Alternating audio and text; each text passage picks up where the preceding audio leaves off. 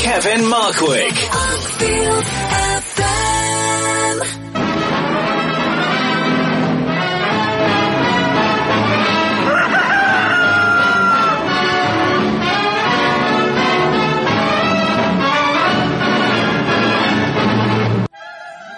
Why is it that we usually ignore the fourth dimension?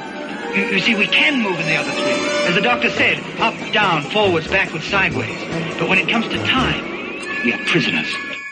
Hey, Doc, we better back up. We don't have enough road to get up to 88. Roads? Well, we're going, we don't need roads. You maniac! You blew it up! God damn you! God damn you all to hell! Must be some kind of hot tub time machine. Gee, but it's great to be back home. Home is where I want to be. I've been on the road so long, my friend. And if you came along, I know you couldn't disagree. It's the same old story, yeah. Everywhere I go, I get slandered. Libel, I hear words I never heard in the Bible. And I'm one step ahead of the shoe shine. 2 steps away from the county line. Just trying to keep my customers satisfied. Every sheriff said to me, tell me what you come here for, boy. You better get your bags and flee. You're in trouble, boy, and now you're heading into war. It's the same old story. Everywhere I go, I get slandered. Laughing, I hear words I never heard in the Bible. And I'm one step ahead of the shoe shine. 2 steps away from the county line. Just trying to keep my customers satisfied.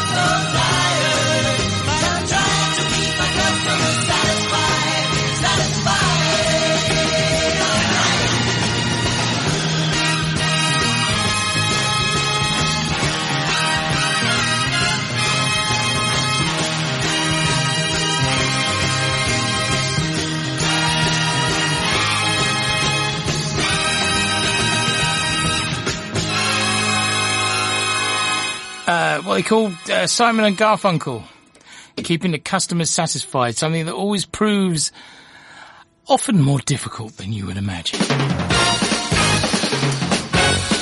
Hello, it's Kevin Markwick here for the next 2 hours on our jaunt through the 1970s. And we're up to 1975. All sorts tonight. We got some Towering Inferno, Monty Python, Barry Lyndon, and James Bond, always our favourite.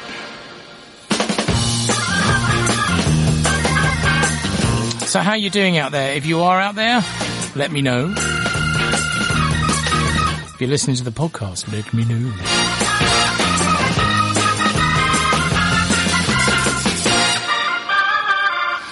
So, it's quite an interesting show, actually, tonight, even if I say so myself. It's 1975. Margaret Thatcher became the leader of the Conservative Party. The Vietnam War came to an end. The Vauxhall Chevette was launched. And we voted to stay in the EU. You know, the best-selling single of the year was Bye Bye Baby by the Bay City Rollers. That's not an easy thing to say. And the top-selling album was The Best of the Stylistics Yeah, finger on the pulse here, didn't we? In cinema, things were starting to get really bad, business-wise. Total admissions were 116 million, down from 138 million in 1974. And that wasn't going to be the end of it, I'll tell you. And looking at the book my father kept, you can see it all starting to really go south. It's not that all the films were bad, although a great number were. It's just that the good ones weren't commercial and the bad ones were just bad. There were a few bright spots, either half-term holidays or the odd big spectacular, but clearly it's becoming a real struggle, and having only one screen was starting to exacerbate the problem. Because if the film dies, then that's the whole week down the tubes. There was, however, a reasonable bright spot at the start of the year.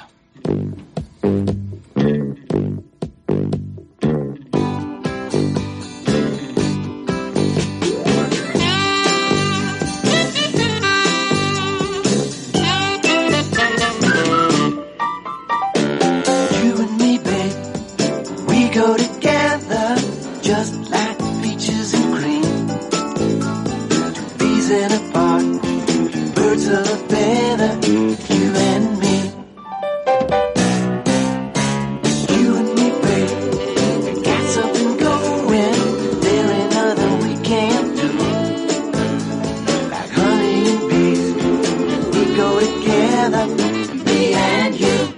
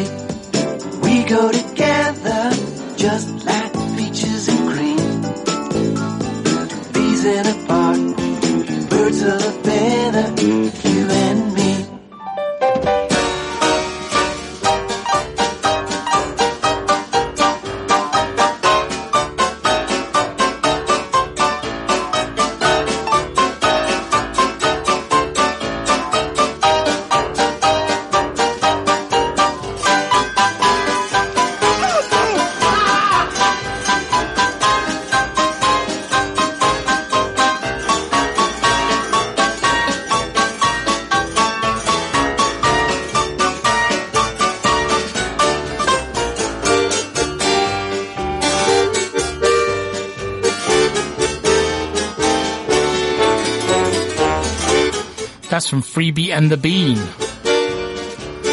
Does anybody remember that one? Music by Dominic Frontier. And Freebie and the Bean actually was pretty much the first buddy cop movie, as far as I can see. It was a massive hit in the US. Freebie is the charismatic but volatile one, played by James Caan, and fastidious and neurotic Bean is played by Alan Arkin. It's quite good fun in a vaguely bad taste way, as far as I can remember.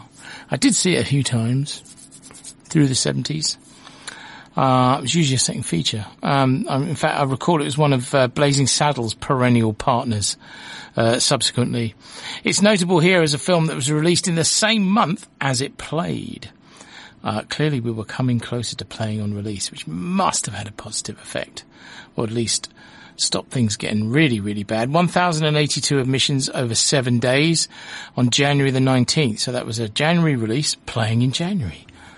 The flags must have gone out. Okay, you're listening to Kevin Markwick. It's Monday night on Uckfield FM. If you're not letting off fireworks, then you could be listening. If you are listening, please get in touch with the show. You can email me, studio@uckfieldfm.co.uk, or you can hit me up on Twitter @Kevin Markwick. There is a Facebook page, The Kevin Markwick Show. You can send me a message there. You can even interact on the website, on the upfieldfm.co.uk website. There's a sort of messagey thing there. And if you're listening to the podcast, please do let me know what you think. Are you enjoying it? Did you go to the cinema in the 70s? Did you go to Uckfield Cinema in the 70s? Because I'd like to hear from you. That would be great. Now, an acknowledged classic that played Uckfield for the first time in 1975, bear in mind we were still a bit behind release, was Roman Polanski's Chinatown. A tremendous film, of course, but I've never understood why it's called a film noir. Film noir was surely in black and white with minimal lighting. Wasn't it identified as a cheap and effective way of creating mood? I don't know. That's what I thought. Chinatown's in CinemaScope, with lustrous colour images by John Alonzo. Yeah, it's about a private detective and has a dark theme, but it's hardly low budget. Anyway, despite being released in August 1974, it first played 7 days in Uckfield on January the 12th, 504 admissions. This is going to be a common theme, I'm afraid. I mean, 500 admissions in a week. It's not great, is it? No one came to see it, really. Classic film. Jack Nicholson's Private Dick, Jake Gittes, who's sucked into a Byzantine plot involving femme fatale Faye Dunaway and her overbearing father, played by John Huston, who was successfully impersonated by Daniel Day Oscar in the oil film. There Will Be Blood. I'm not going to do it. I'm not going to do it. Anyway, Jerry Goldsmith, a favourite of our show, wrote the score. This is the love theme.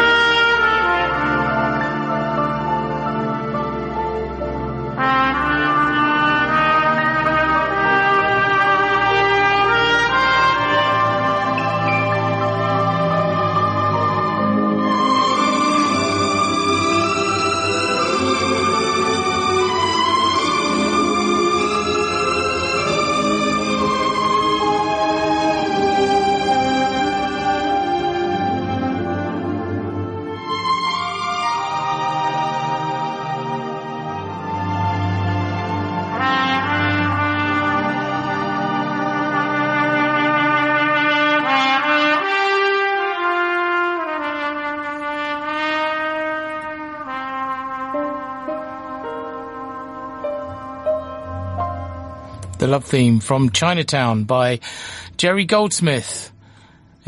Forget it, Jake, it's Chinatown. Fine film. Okay, so where are we now? Oh, Alfie Darling. Yes. Things weren't helped really by films like Alfie Darling. The British film industry were not helping us in 1975. It was an ill-advised follow-up to the Michael Caine classic. This time, Alan Price. Alan Price? He was a Geordie, wasn't he? Is the eponymous Alfie. And directed by Ken Hughes of Chitty Chitty Bang Bang fame. Of course, an obvious choice. My dad obviously thought the programme needed some help because he coupled it up with the film Percy. I think he was being a bit fruity and funny. Percy was a film from 1971 with Hugh Bennett about a man who has a penis transplant. Yeah, nice. And spends the rest of the film trying to find out where Percy's already been. Hilarious! To be honest, I've never seen it. I'm not sure I want to be honest. Well, it might be interesting. Anybody seen Percy? Let me know. Somebody out there's seen it. 584 admissions for the week commencing May the 4th for Alfie Darling and Percy. And like Alfie in 1966, it also featured a song by Cilla Black. And not a lot of people know that. But this time it was written by Alan Price, and not by, what's his name? Burt Bacharach. I'm bringing it around. Oh, no, I'm going to get there.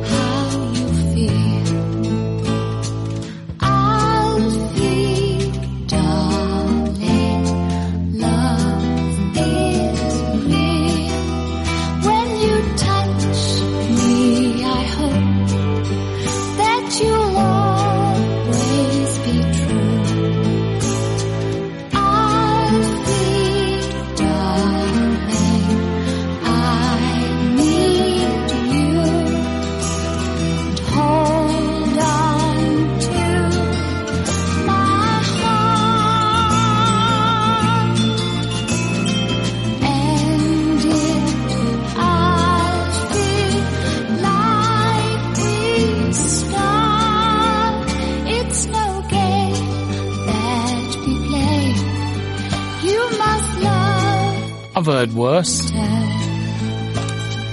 I'm supposed to be here to entertain you though, really, aren't I? I tell you what, let's have a break because I'm horribly behind the times. And when we come back, a bit of Elton John. Something special. Really different. Tastes great. Frankie's spicy pork and beef sausage in a sesame seed roll. Topped with mustard, tomato or fruity sauce. Frankie's, the super hot dog. On sale at the kiosk now. Frankie's, from Lion. Kevin Markwick. 105, Upfield FM, Upfield FM. Ooh, that's a bingo.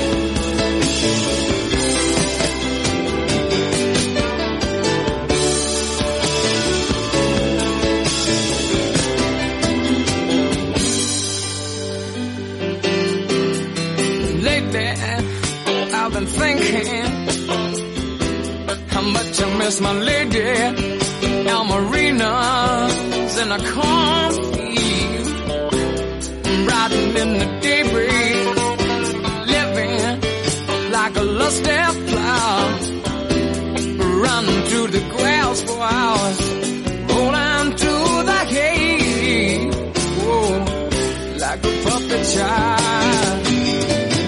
And when it rains, the rain falls down, washing out the cattle town, and she's far away somewhere, in her other down, and she dreams of crystal strings, of days gone by when we would lean, laughing fit to burst upon each other. I can see you sitting eating in the evening, the fruit juice flowing slowly, slowly, slowly down the bronze of your body, living like a lusty flower, running through the grass for hours, rolling through the hay, whoa, like a puppet child. And when it rains, the rain falls down, washing out the cattle town,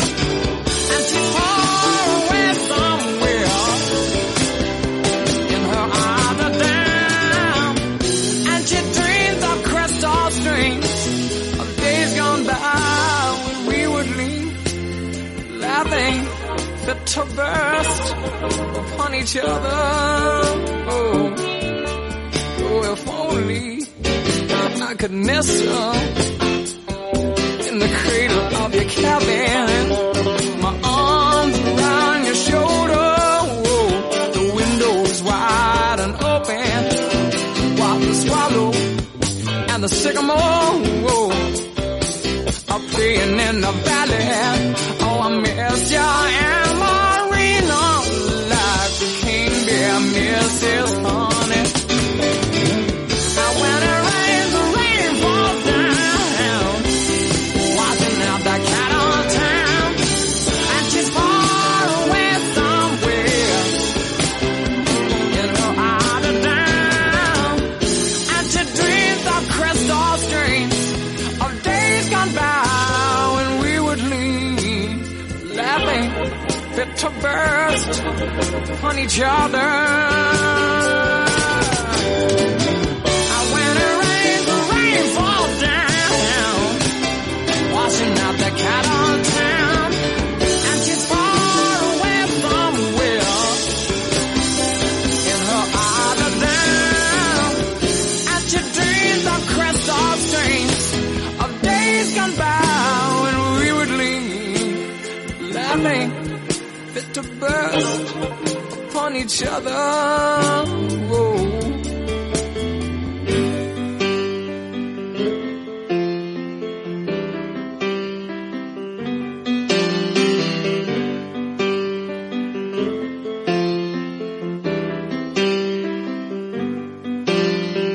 Lately, I've been thinking, whoa, how much I miss my lady, our arenas in a cornfield, riding in the daybreak, living like a lusty flower, running through the grass for hours, rolling through the hay,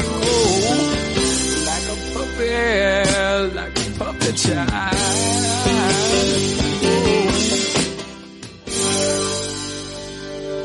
Elton John, Amarina, which is actually from the 1970 album, Tumbleweed Connection. I'm playing it. Do you know why? Because it was used on the opening credits, actually, of a classic 1975 film that never played in Uckfield. Sidney Lumet's seminal Dog Day Afternoon. Probably Lumet at his peak, I would think, with Al Pacino as the bank robber. Remember? I had a cut and all that. And John Cazale, the great John Cazale, one of the 5 films that he was in, all of which were nominated for Best Picture. You can't imagine what kind of career he'd have had if he hadn't died so young of bone cancer. Anyway, Lumet is always at his best when making films about his native New York, and we will actually encounter him later in the show in very atypical circumstances. Meanwhile, in Wolverhampton,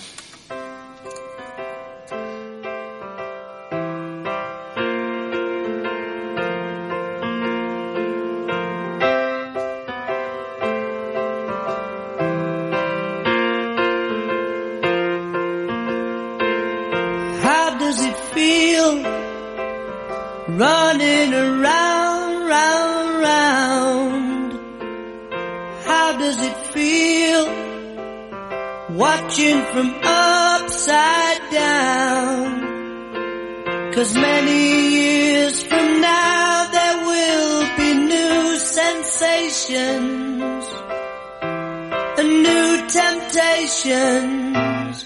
How does it feel? How does it feel right at the start?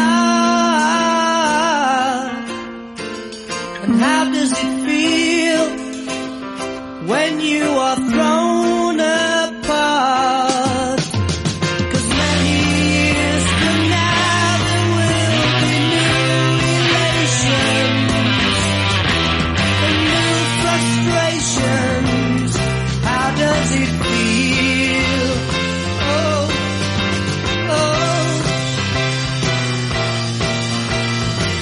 Do you know what it's like?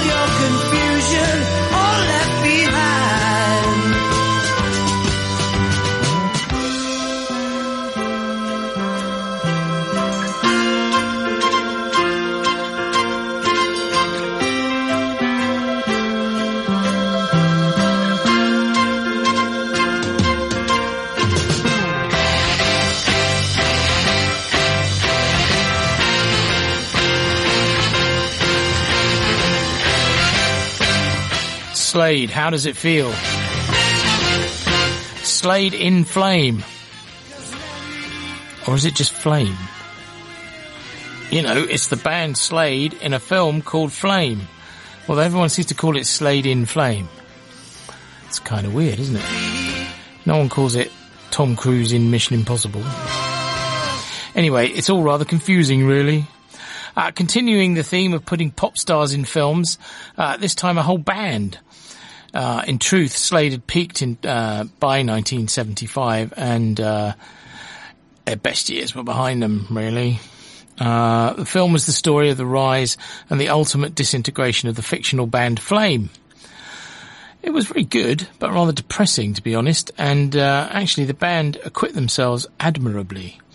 Director Richard Loncrane and writer Andrew Birkin accompanied Slade on a tour of the US to understand the life of a rock and roll band better, and many of the experiences they had and the stories the band told them actually made it into the film, into the finished script. However, it ultimately proved to be a bit of a misstep for the band, well received by the critics. It confused the band's fan base, being way too gritty and a bit of a downer.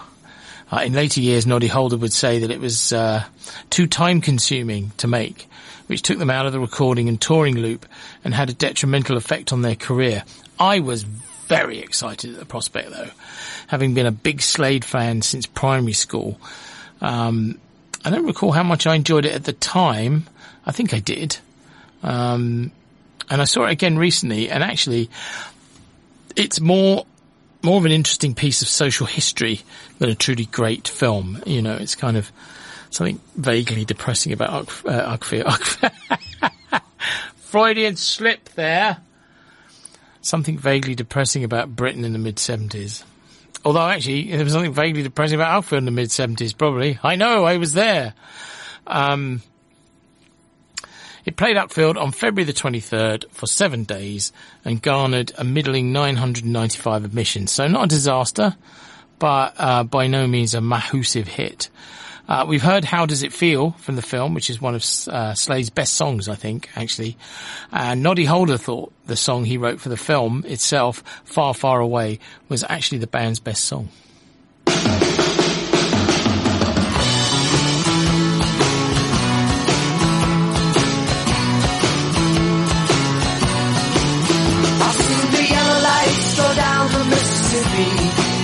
I've seen the bridges of the world and they're for real.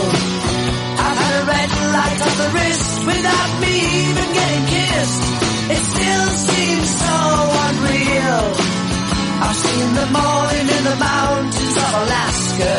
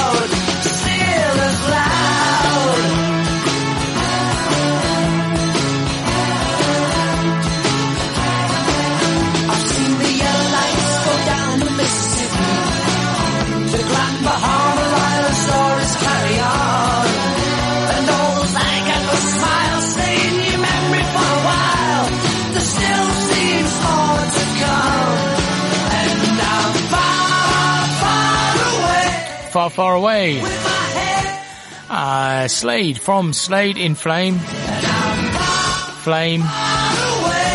You decide. 'Cause I'm just tired. Okay, when we come back after this break, it'll be a bit of Monty Python. Now is the time for ice cream.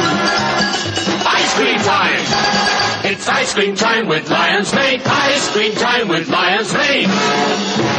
Kevin Markwick. 105 Uckfield FM.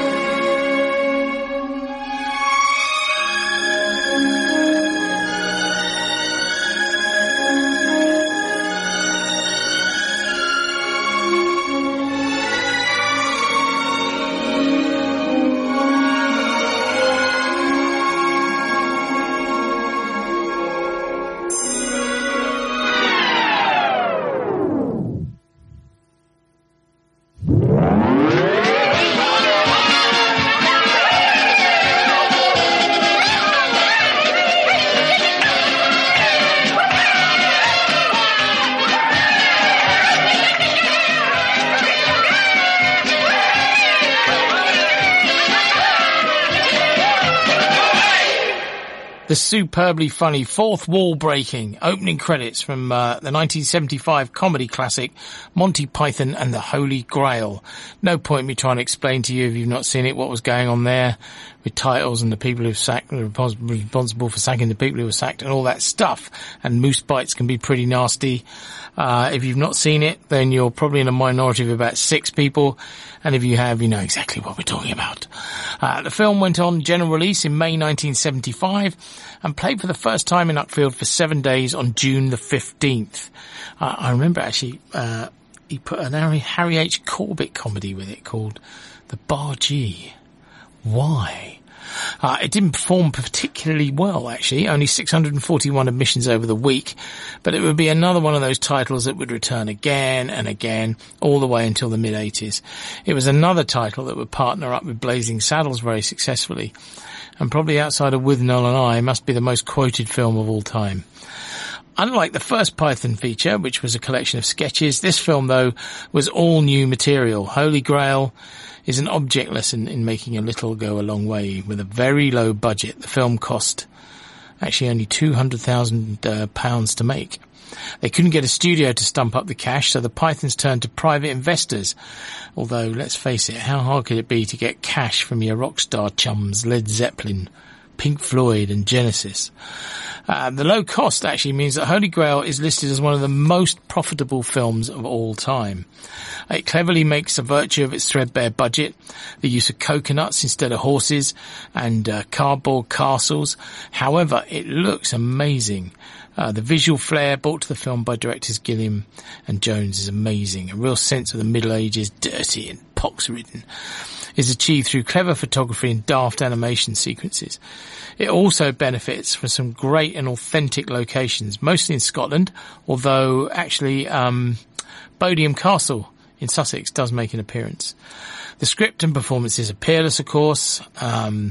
Absurdist flourishes like the Black Knight losing all his limbs and still fighting on, and the bizarre Knight to say ni. It even manages to make a sort of narrative sense as Arthur and the Knights of Camelot get even closer to their goal of finding the Holy Grail. And of course it has stood the test of time and is as funny now, I think, as it was then. Not least the wonderful musical sequence where we meet the occupants of Camelot. And that may lead just how we know the Earth to be banana-shaped. This new learning amazes me, Sir Bedivere. Explain again how sheep's bladders may be employed to prevent earthquakes. Oh, certainly, sir. Look, my liege. Camelot. Camelot. Camelot. It's only a model. Shh. Knights, I bid you welcome to your new home. Let us ride to Camelot. We're knights of the round table, we dance whenever we're able. We do routines, we call scenes, we footwork impeccable. We dine well here in Camelot, we eat ham and jam and spam a lot.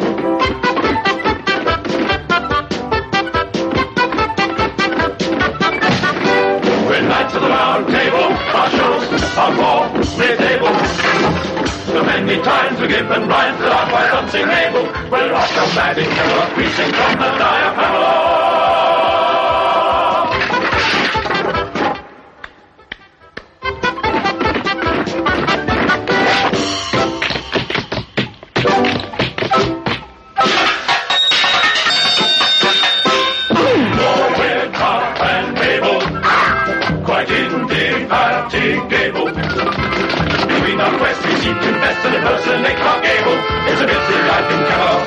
I have to push the Pramalot.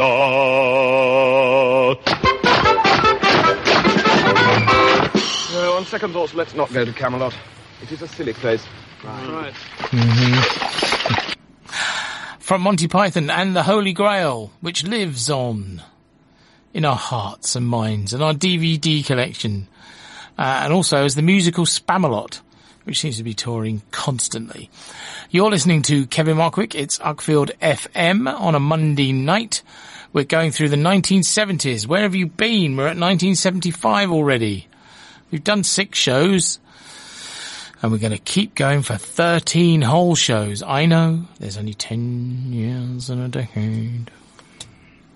I think I'm beginning to formulate a backup plan. Anyway, disaster movie now.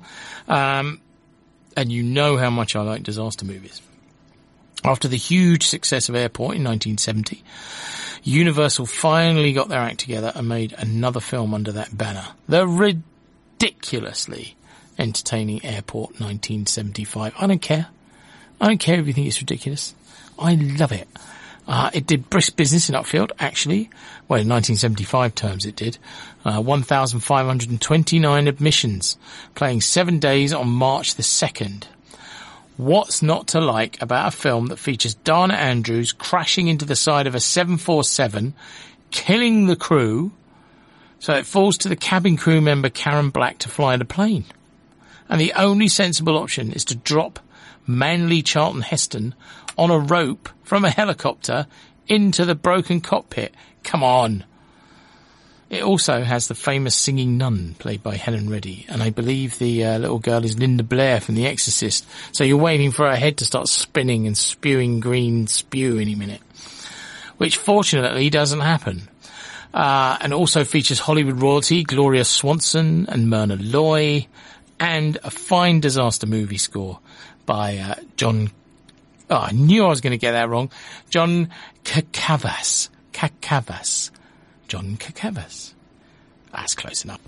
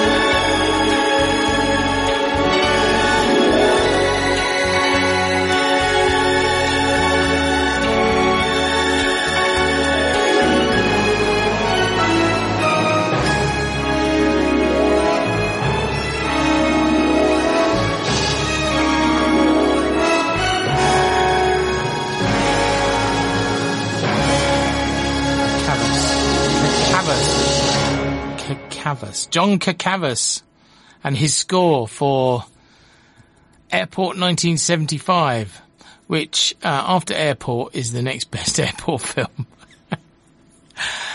Airport 77 was okay. Well, I suppose we'll get to that. It was alright. It was a bit silly. Like this one wasn't. And then Airport 80, the Concorde, that was awful. Alain Delon, Sylvia Crystal. And she actually says the line, you pilots are such men. And George Kennedy says, yeah, that's why they call it a cockpit. Really? There was no call for that. What are we doing now? More disaster movie fun later, folks. Which will also be the second of our John Williams scores tonight. The first being his music for the Clint Eastwood thriller The Eiger Sanction, a sort of silly film that did, however, feature some spectacular climbing sequences. There's one that really sticks in my mind where he climbs to the top of one of the stacks in Monument Valley. Is it in Arizona, Monument Valley? I don't know. Anyway, where they filmed all the westerns, and he's doing all his own stunts actually in the film, and he's standing on top of this thing and the helicopter shot goes all the way around. It's actually quite spectacular. He directed it himself. It was not a hit with the people of Uckfield though. 309 admissions in 5 days on November the 10th. But the score was quite nice.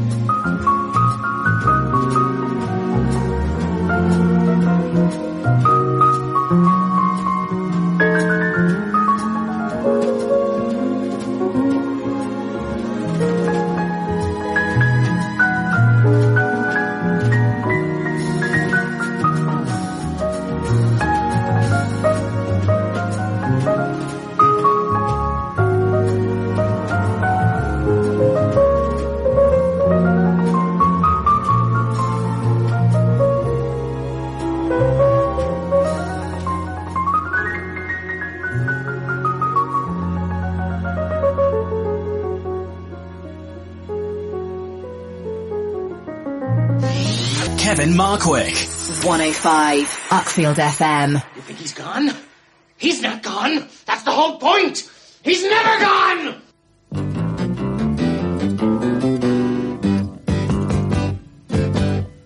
You've done it all. You've broken every code. And pulled the rebel to the floor. You spoke the game, no matter what you say. But only metal, what a bore. Blue eyes, how can you tell so many lies? Come up and see me, make me smile. I'll do what you want, running wild.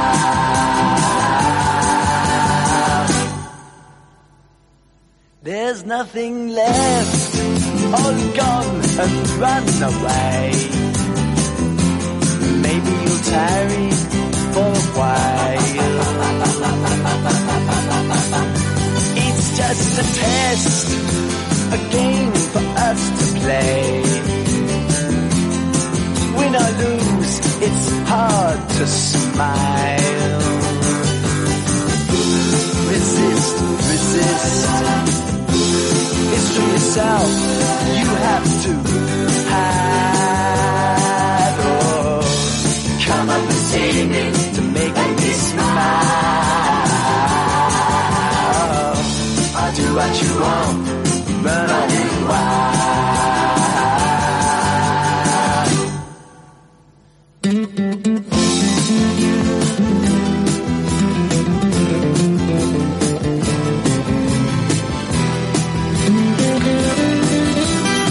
Steve Harley, Cockney Rebel.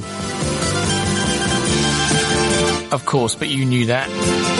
From the year we are covering in our journey through the cinema of the 1970s, it's 1975, and it's kind of seen through the eyes of a provincial cinema and a sort of more global view of a film fan like myself. So, if you don't know, I'm Kevin Markwick. I own the cinema in Uckfield, and I grew up in it.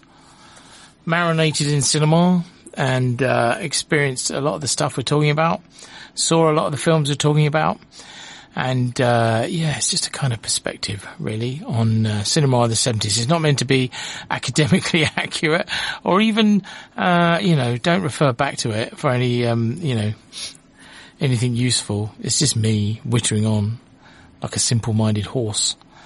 Now, where were we? 1975. And actually, do get in touch with the show if you are enjoying it. At Kevin Markwick on Twitter. There's a Facebook page you can go to, The Kevin Markwick Show. Let me know. Did you go to the cinema in the 70s?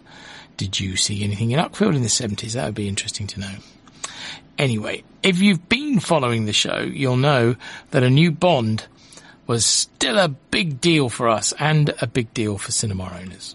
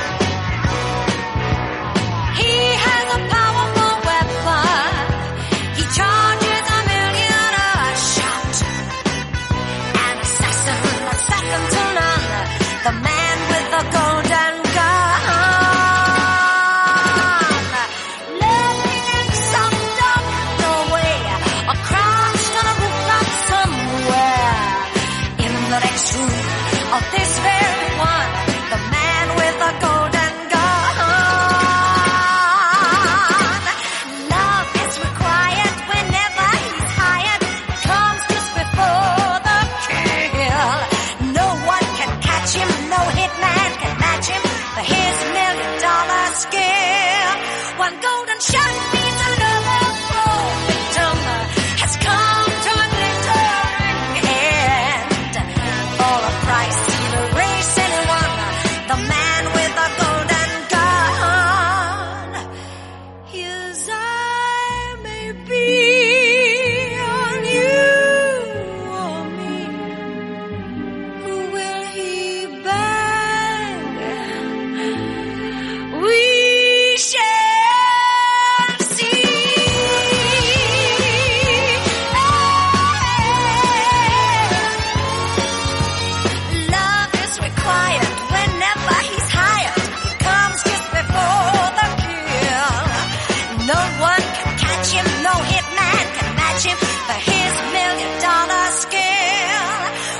one shot means another poor victim has come to a glittering end.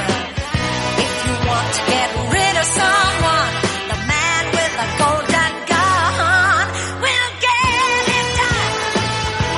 He'll shoot anyone with his golden gun. I just stopped. Why would it do such a thing? That's my Converti program on my desktop that converts CD things to MPEGs. I'm going to have to look at that, aren't I? We used to have that in the olden days. Sorry, everyone. Lulu, the man with the golden gun, from the second outing for Dodger as 007.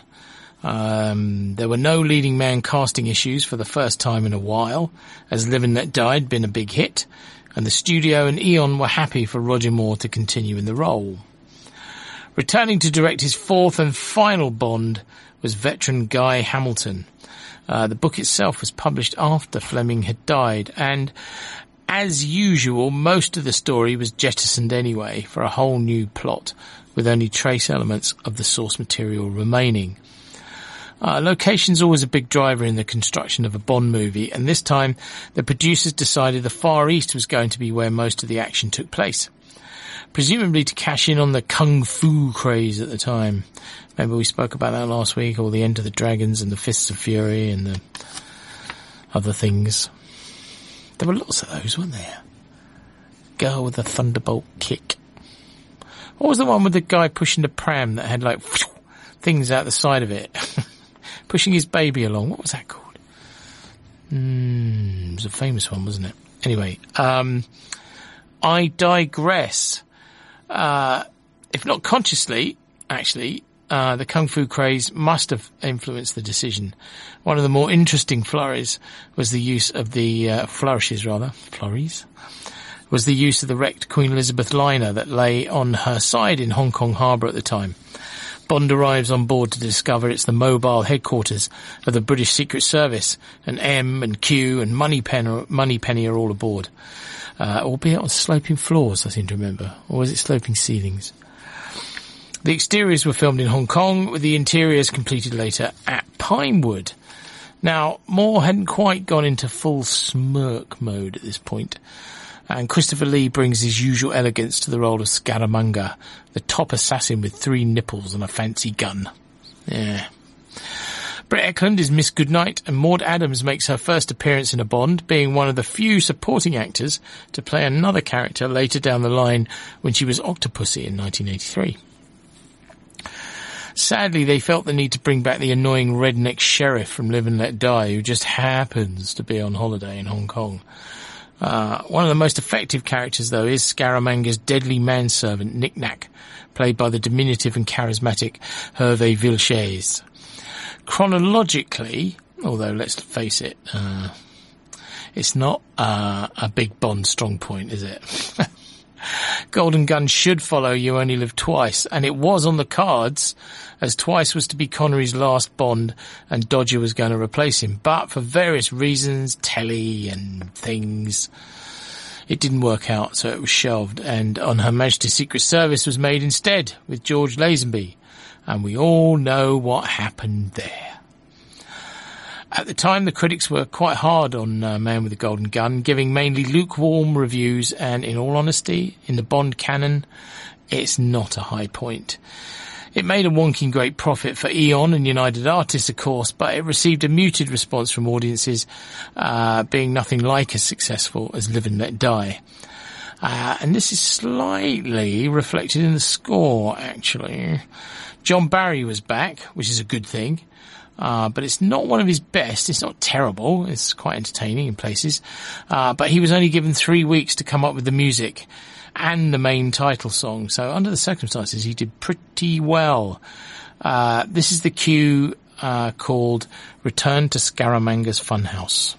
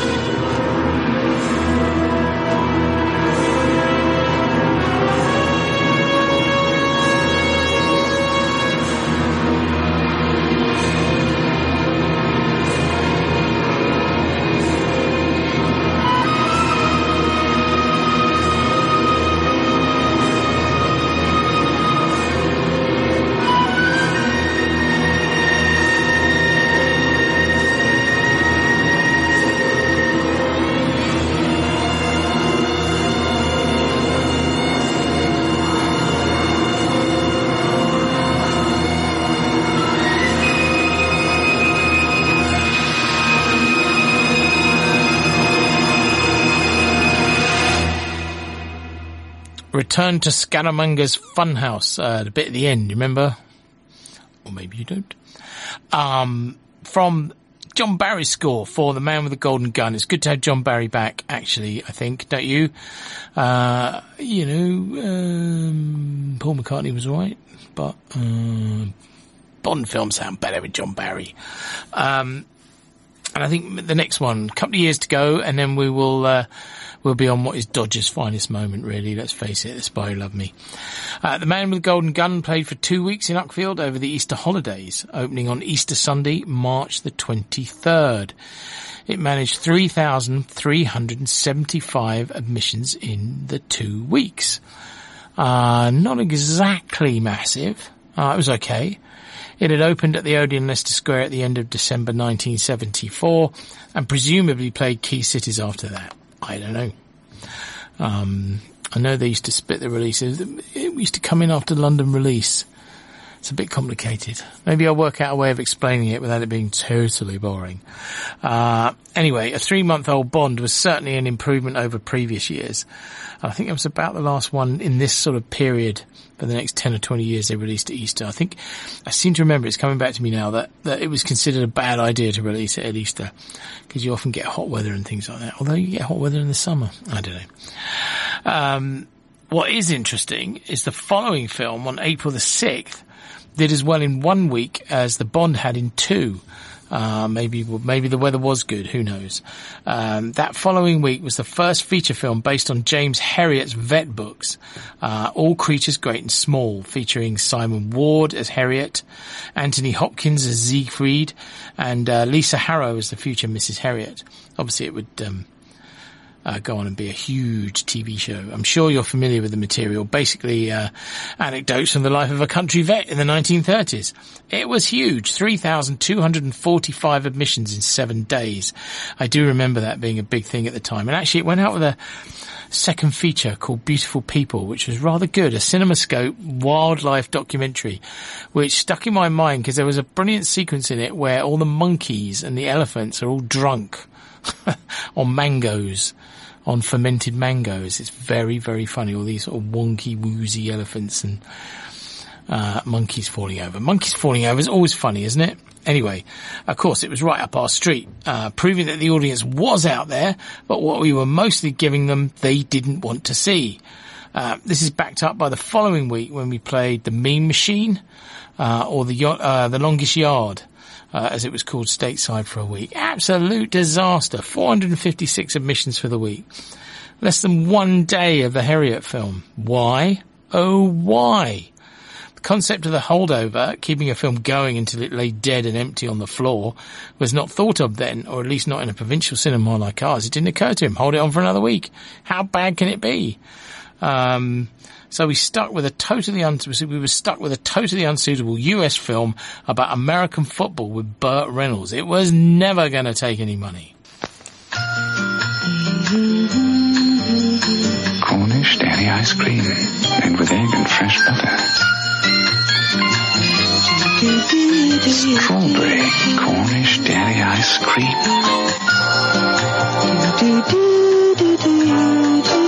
Fresh strawberries, crushed and taken to the heart of Lion's Made Cornish Sundae. On sale now.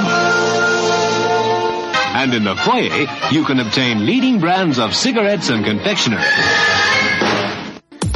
Kevin Markwick. A better variety of music. Uckfield FM.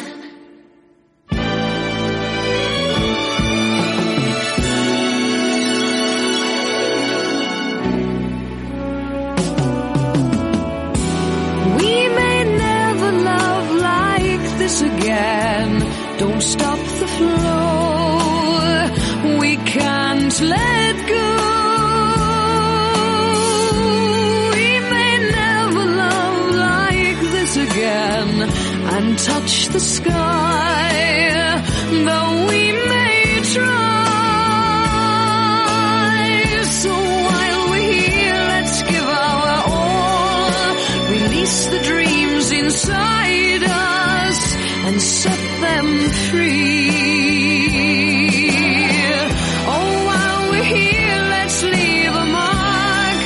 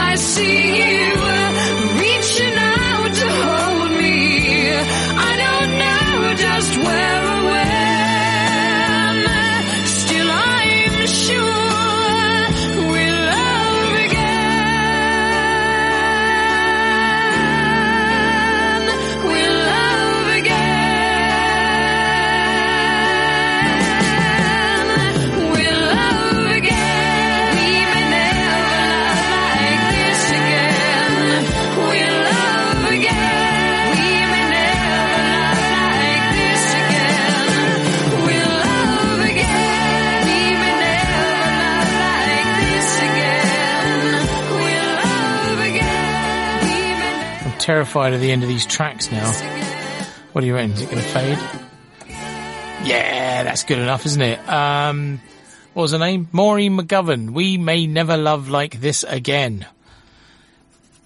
From the Towering Inferno, no less. It's our second John Williams score from the totally entertaining disaster movie that came out in 1975.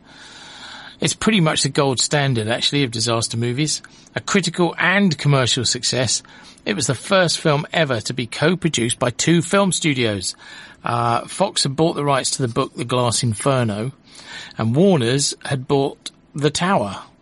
Now, these days, they'd make two films. But no. Sense prevailed, because both of the books were about big buildings burning. And Irwin Allen, the producer, convinced both studios that two films about the same thing would spoil both. And so a deal was done, where Fox got the domestic rights, i.e. North America, and Warner Brothers took the rest of the world. They split the cost of production, and the film went on to be the second highest grossing film of the year in the US. Released in December 74 in America, it premiered in London on January the 29th, 1975, and finally arrived in Uckfield on September the 14th. You know, it's not getting much better, is it? For 7 days. Did a perfectly reasonable 1,776 submissions. The story, of course, is fairly straightforward. A big building catches fire on the night of its official opening because of a cost-cutting by the arrogant, wastrel son of the builder.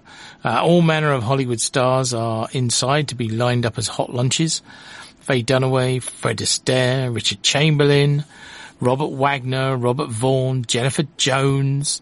The two big names, though, are Paul Newman as the architect and Steve McQueen as the head fireman.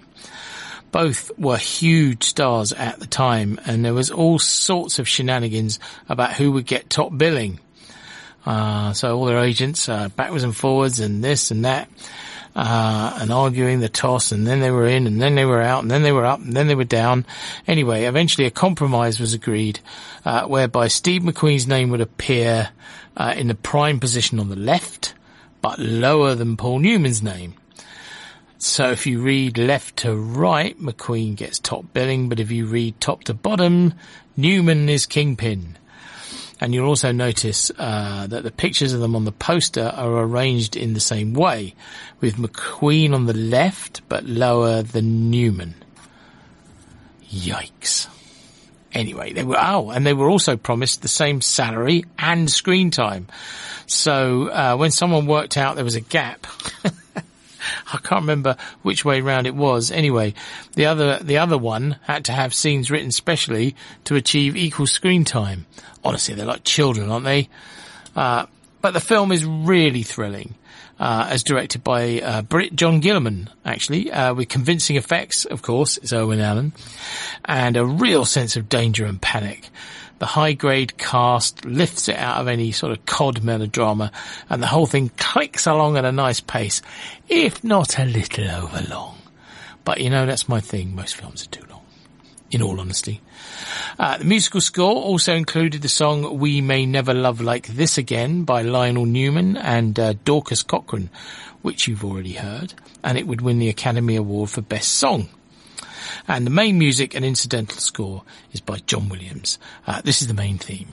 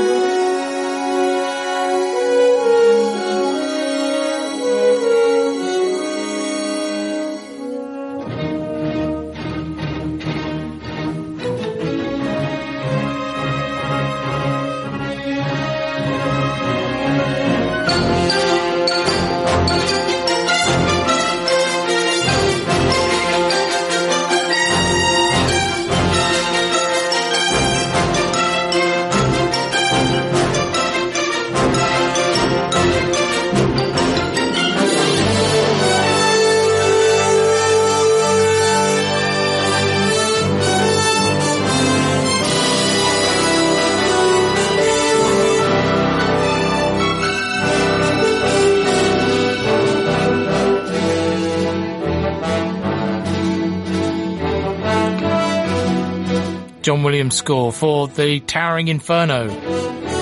There was me just coming up to my 14th birthday. I loved it. I remember, gosh, I've just remembered this literally as I'm sitting here, becoming slightly obsessed with the poster. And I used to try and draw the shape of the, tower. What can I tell you? No one understood me as a child. Few understand me now, if I'm honest. So, an old Disney film came to the rescue for October half term. We talked about this last week, I believe. Because there was only a new Disney cartoon feature every 4 years, we relied heavily on the back catalogue, and 1975 was no exception. There were new live-action releases like Escape to Witch Mountain, all sorts actually. Apple Dumpling Gang, anybody remember that? $1 Million Duck, The Cat from Outer Space, Close Encounters of the Third Kind, yeah. But for the big business, you still needed a cartoon. And in October 1975, we played the reissue of Lady and the Tramp from 1955. And because it was October half term, it was pretty busy. 2,611 admissions for a film that old in 6 days. Nearly 500 a day, which was pretty good then. What's a little odd by today's standards is that it had to play with a full-length second feature. This time a deadly, boring thing with Patrick Wayne about a man raising bear cubs. Because this wasn't like a reissue that he put together and put in. This was actually a release. It was released for October half term by Disney. And of course, this thing was a full 90 minutes long. And when all anyone was interested in was the cartoon. And you just had these restless kids waiting for Lady and the Tramp. So my dad came up with a solution to this some years before. And although Lady and the Tramp was the feature, which meant it should play last, he would always play the cartoon first. This saved mutinous, bored kids causing mayhem as they watched the boring second feature. Of course, what it did mean is the place would empty out, and Bears and I would be running to virtually nobody. Those were also the days when playing a different film in the evening over at Disney was considered high treason and would have resulted in all sorts of sanctions against us by the cuddly old Disney Corporation. So at 8:30 at night, there really was no one watching the second feature. Lady and the Tramp, of course, was notable for some good songs and for being the first cartoon produced in the widescreen CinemaScope process. Well, that's very interesting, Kevin. Actually, it is. It was a sort of a rehearsal for Sleeping Beauty, which they would shoot next, I believe, in 70mm. So there. Here's one of the great moments from the film. Peggy Lee singing He's a Tramp. What a dog. Yeah, tell us about it, Peg. What a dog. Peg used to be in the Dog and Pony Follies. He's a tramp, but they love him. Breaks a new heart every day. He's a tramp, they adore him, and I only hope he'll stay that way. He's a tramp, he's a scoundrel, he's a rounder, he's a cad. He's a tramp, but I love him. Yes, even I have got it pretty bad. You can never tell when he'll show up. He gives you plenty of trouble. I guess he's just a no-count pup. But I wish that he were double. He's a tramp. He's a rover. And there's nothing more to say. If he's a tramp, he's a good one. And I wish that I could travel his way. Wish that I could travel his way. Wish that I could travel his way. Kevin Markwick. 105 Uckfield FM. He's more machine now than man, twisted and evil.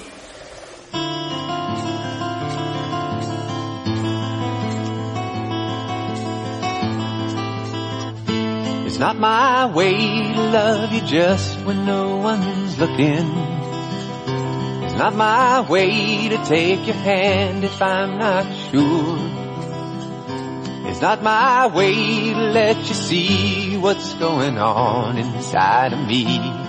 When it's a love you won't be needing, you're not free. Please stop pulling at my sleeve if you're just playing. If you won't take the things you make me wanna give. I never cared too much for games, and this one's driving me insane. You're not half as free to wander as you claim. But I'm easy, yeah, I'm easy. Give the word, I'll play your game as though that's how it ought to be. 'Cause I'm easy. Don't lead me on if there's nowhere for you to take me. If loving you would have to be a sometime thing, I can't put bars on my insides. My love is something I can't hide. It still hurts when I recall the times I've tried. But I'm easy, yeah, I'm easy. Take my hand and pull me down. I won't put up any fight, because I'm easy. Don't do me favors, let me watch you from a distance. 'Cause when you're near I find it hard to keep my head. When your eyes throw light at mine, it's enough to change my mind. Make me leave my cautious words and ways behind. That's why I'm easy, yeah, I'm easy. Say you want me, I'll come running without taking time to think. Because I'm easy, yeah, I'm easy.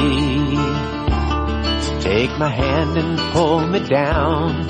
I won't put up any fight, because I'm easy, yeah, I'm easy. Give the word, I'll play your game as though that's how it ought to be, because I'm easy. Keith Carradine, I'm Easy, from the soundtrack of Robert Altman's masterpiece, Nashville.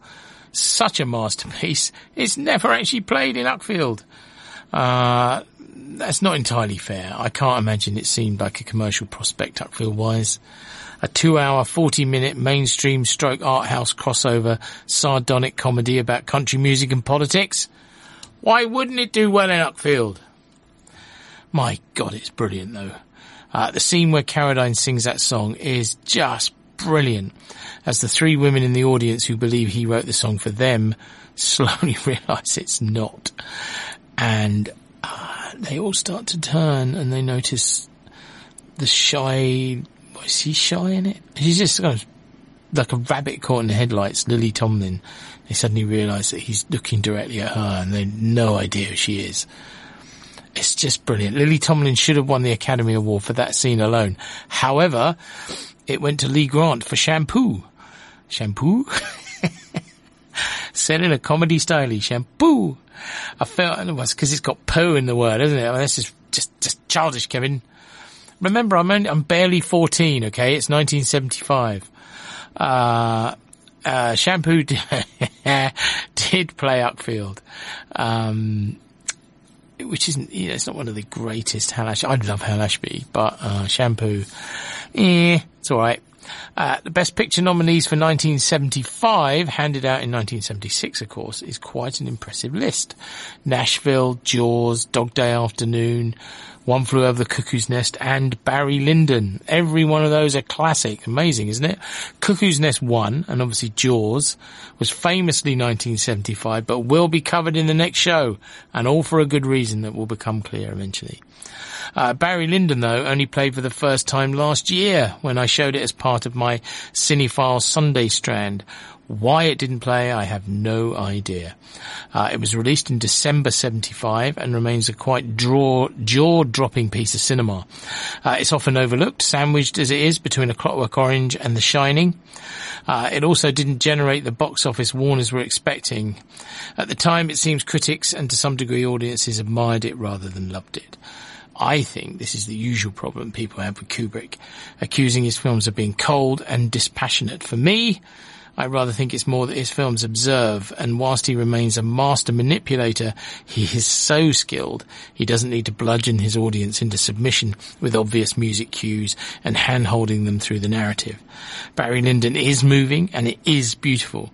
John Alcott's images are like moving Gainsboroughs, and you could fill a whole show on its technique. Not least Kubrick's insistence the night scenes be only lit by candlelight. They actually used lenses from NASA, these great big lenses, to collect all the light, as it would have been in the 18th century. Ryan O'Neal has the right amount of innocence and guile in the title role, and as with later Kubrick, the score is mainly classical pieces. Here is the beautiful Women of Ireland, as interpreted by the Chieftains.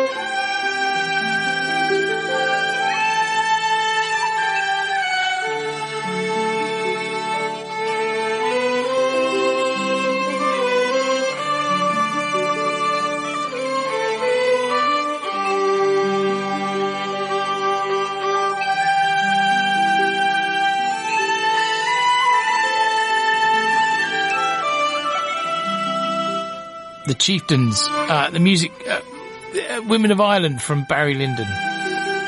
Seeing it on the big screen again recently was such a treat. Actually, I'll say again, I'd never seen it on the big screen. Quite extraordinary. The big duel sequence in the barn. It's like nothing else. If you've never seen it, please try and find it. I've got the Blu-ray if you want to borrow it.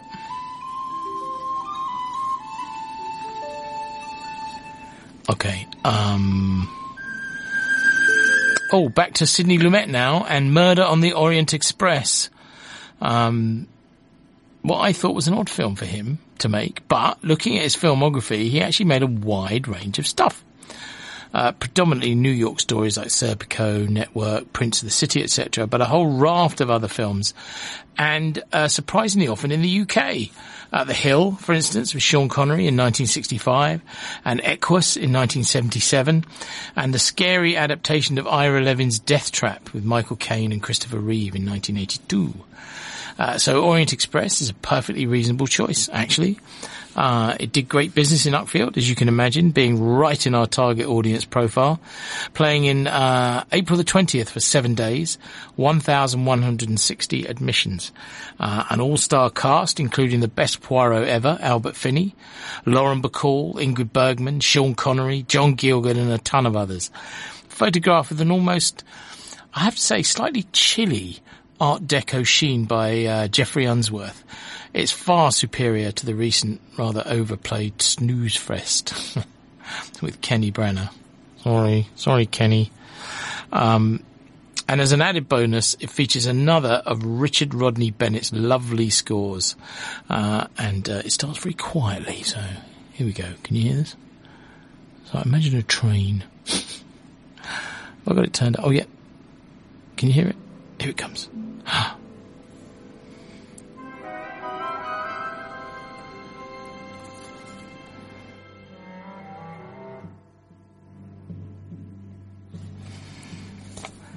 Imagine a train. What's wrong with you?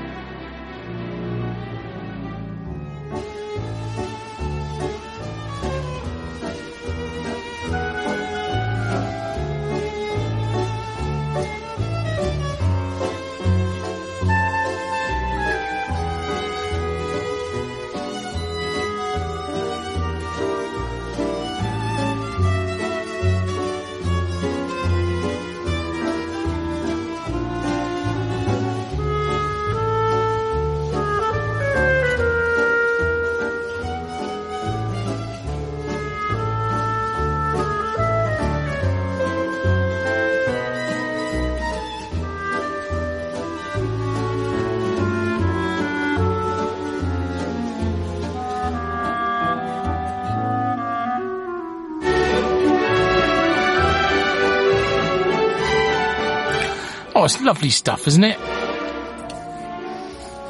I was waltzing around the studio. May not be true. Richard Rodney Bennett's rather lovely score for Murder on the Orient Express, which played in Uckfield in 1975. It's almost over. Kevin Markwick here, taking you through 1975. I'll have a break, then we'll have a bit of a wind-up. I haven't got any more film music for you, but I thought we'd just have a quick chat the other side of the break. Get with it, young man, get in the swing. Only ice cream is that cool zing. So make the evening a regular ball. Get the refreshment that's got it all. Cool, man, like ice cream. Get yours now.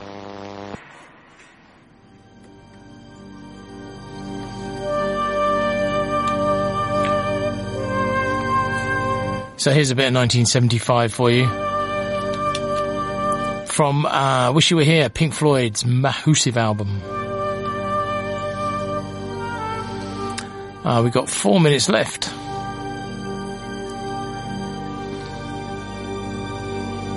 So what have we learned from 1975? Trust me, what you've just heard is pretty much the best of it from a business point of view. There are some dire moments I can see from the book. I've actually got all the books here from the 70s. I've got all the information back from 1964 when we came to the cinema as a family.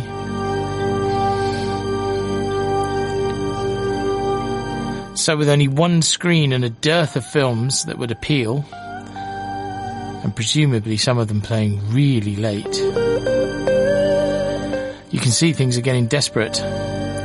The cheap and easy success of the Confessions films gave rise to an endless tide of even cheaper British smut. You know, I'm no prude, but... I mean, I'm really not, honest. Can you keep it up for a week? 7 days, Feb 2?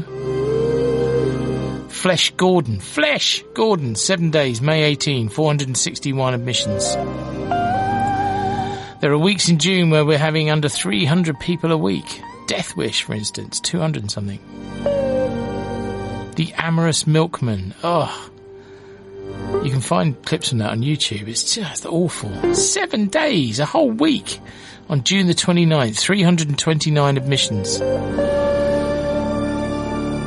So it was the odd big title like Towering Inferno and James Bond and A Vet from Yorkshire that kept the cinema afloat.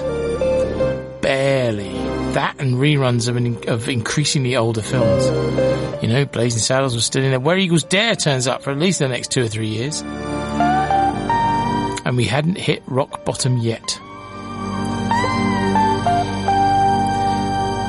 And he would endure 1 more year, it seems. And then it was time to do something about it. So tune in next week for 1976, which was right at the end of his tether. Business would drop lower than it had been before, and something had to be done. So, I'll see you next week. If you listen to the podcast, thank you. I love you. If you're not listening to the podcast, I still love you too. Do get in touch with the show at Kevin Markwick, or the Kevin Markwick Show on Facebook. And let me know what you think.